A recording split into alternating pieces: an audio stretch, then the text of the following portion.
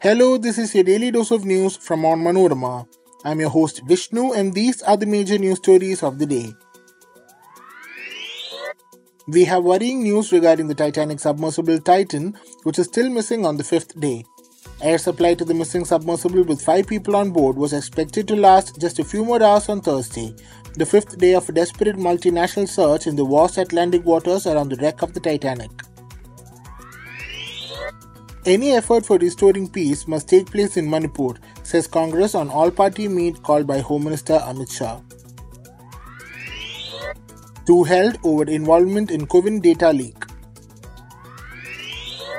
Assam floods worsen. New areas submerged, 1.2 lakh affected.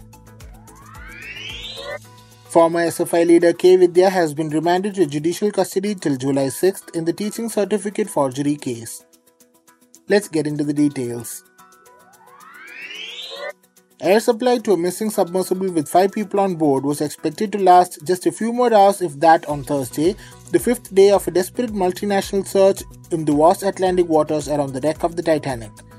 The minivan-sized Titan, operated by US-based OceanGate Expeditions, began its descent on Sunday but lost contact with its support ship near the end of what should have been a 2-hour dive to the century-old shipwreck.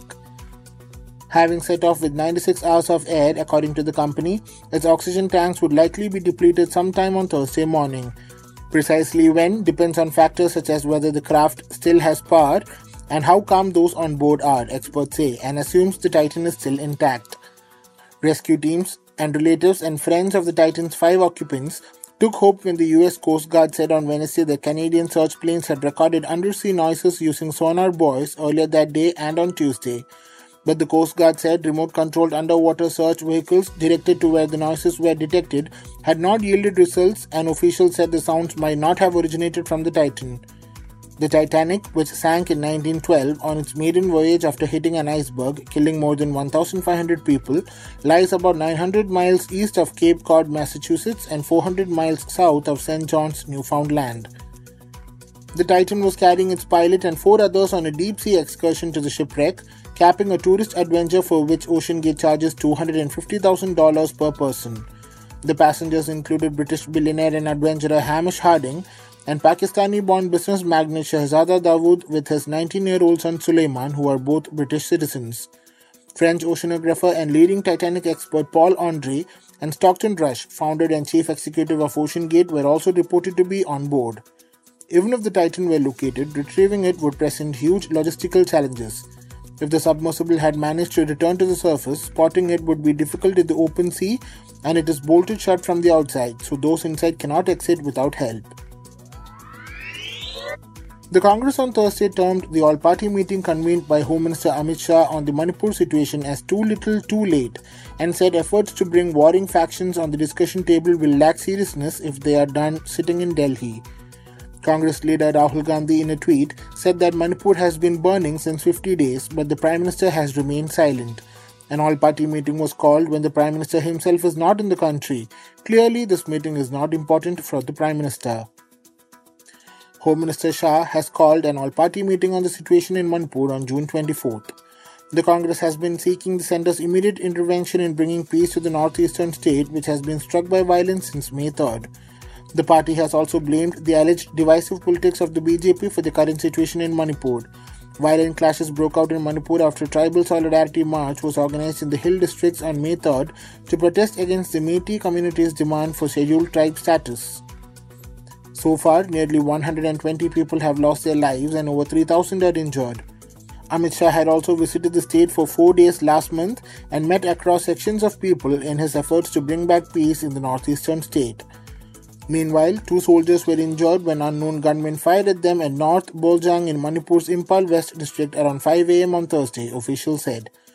Officials added that 1 INSAS light machine gun was recovered by the forces during initial search. The situation has been brought under control and combing operations to ferret out the gunmen are on. The soldiers sustained minor injuries. Additional army columns have been deployed and search operations are in progress, officials said. A man from Bihar was arrested and a juvenile was apprehended in connection with their involvement in the alleged data leak from COVID portal, officials said on Thursday. The man is alleged to have used the Telegram app to leak the data, they said. There were claims about a breach of data of citizens registered on the CoWIN platform, and opposition parties had asked the government to take deterrent action. The government had termed such reports mischievous and without any basis, while asserting that the CoWIN portal is completely safe with adequate safeguards for data privacy. The matter was sent for a review by the country's nodal cyber security agency CERT-In, which said in its initial report that the backend database for the Telegram bot, which is at the center of the alleged leak, was not directly accessing the APIs of the CoWIN database. In a statement, the Union Health Ministry also said that an internal exercise has been initiated to review the existing security measures. CoWIN portal is a repository of all data of all those who have been vaccinated against COVID-19 in the country. The flood situation in Assam worsened on Thursday morning as incessant rainfall across various parts of the state caused new areas to be submerged.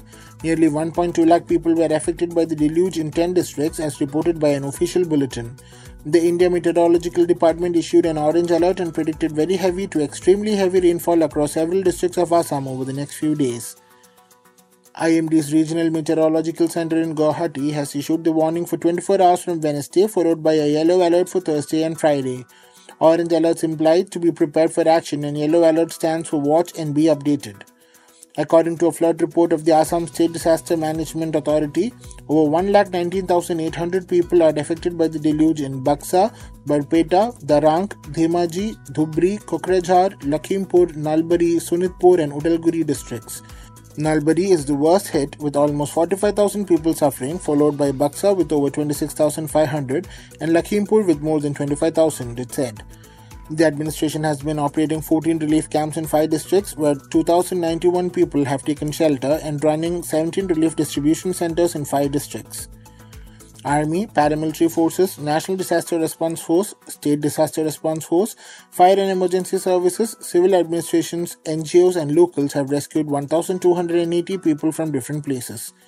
At present, 780 villages are underwater and 10,591.85 hectares of crop areas have been damaged across Assam, the ASTMA bulletin said.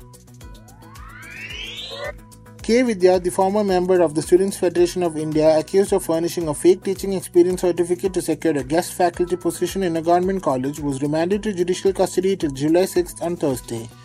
The Munsif Magistrate Court in Manarkad allowed the police to keep Vidya in custody for 2 days. The court will consider her bail plea on Saturday. Vidya, who had been absconding since the case surfaced 2 weeks ago, was arrested from a village in Kozhikode district on Wednesday. Her arrest was made even as her plea seeking anticipatory bail is pending before the Kerala High Court. The left government had come under attack from the opposition Congress and BJP for the delay in arresting the accused. She was booked under sections including forgery, using forged documents as genuine, and forgery for the purpose of cheating of the Indian Penal Code. In her plea filed before the High Court, Vidya claimed the case against her has been initiated for political reasons, and at any rate the allegations on the face of it do not attract the offences alleged.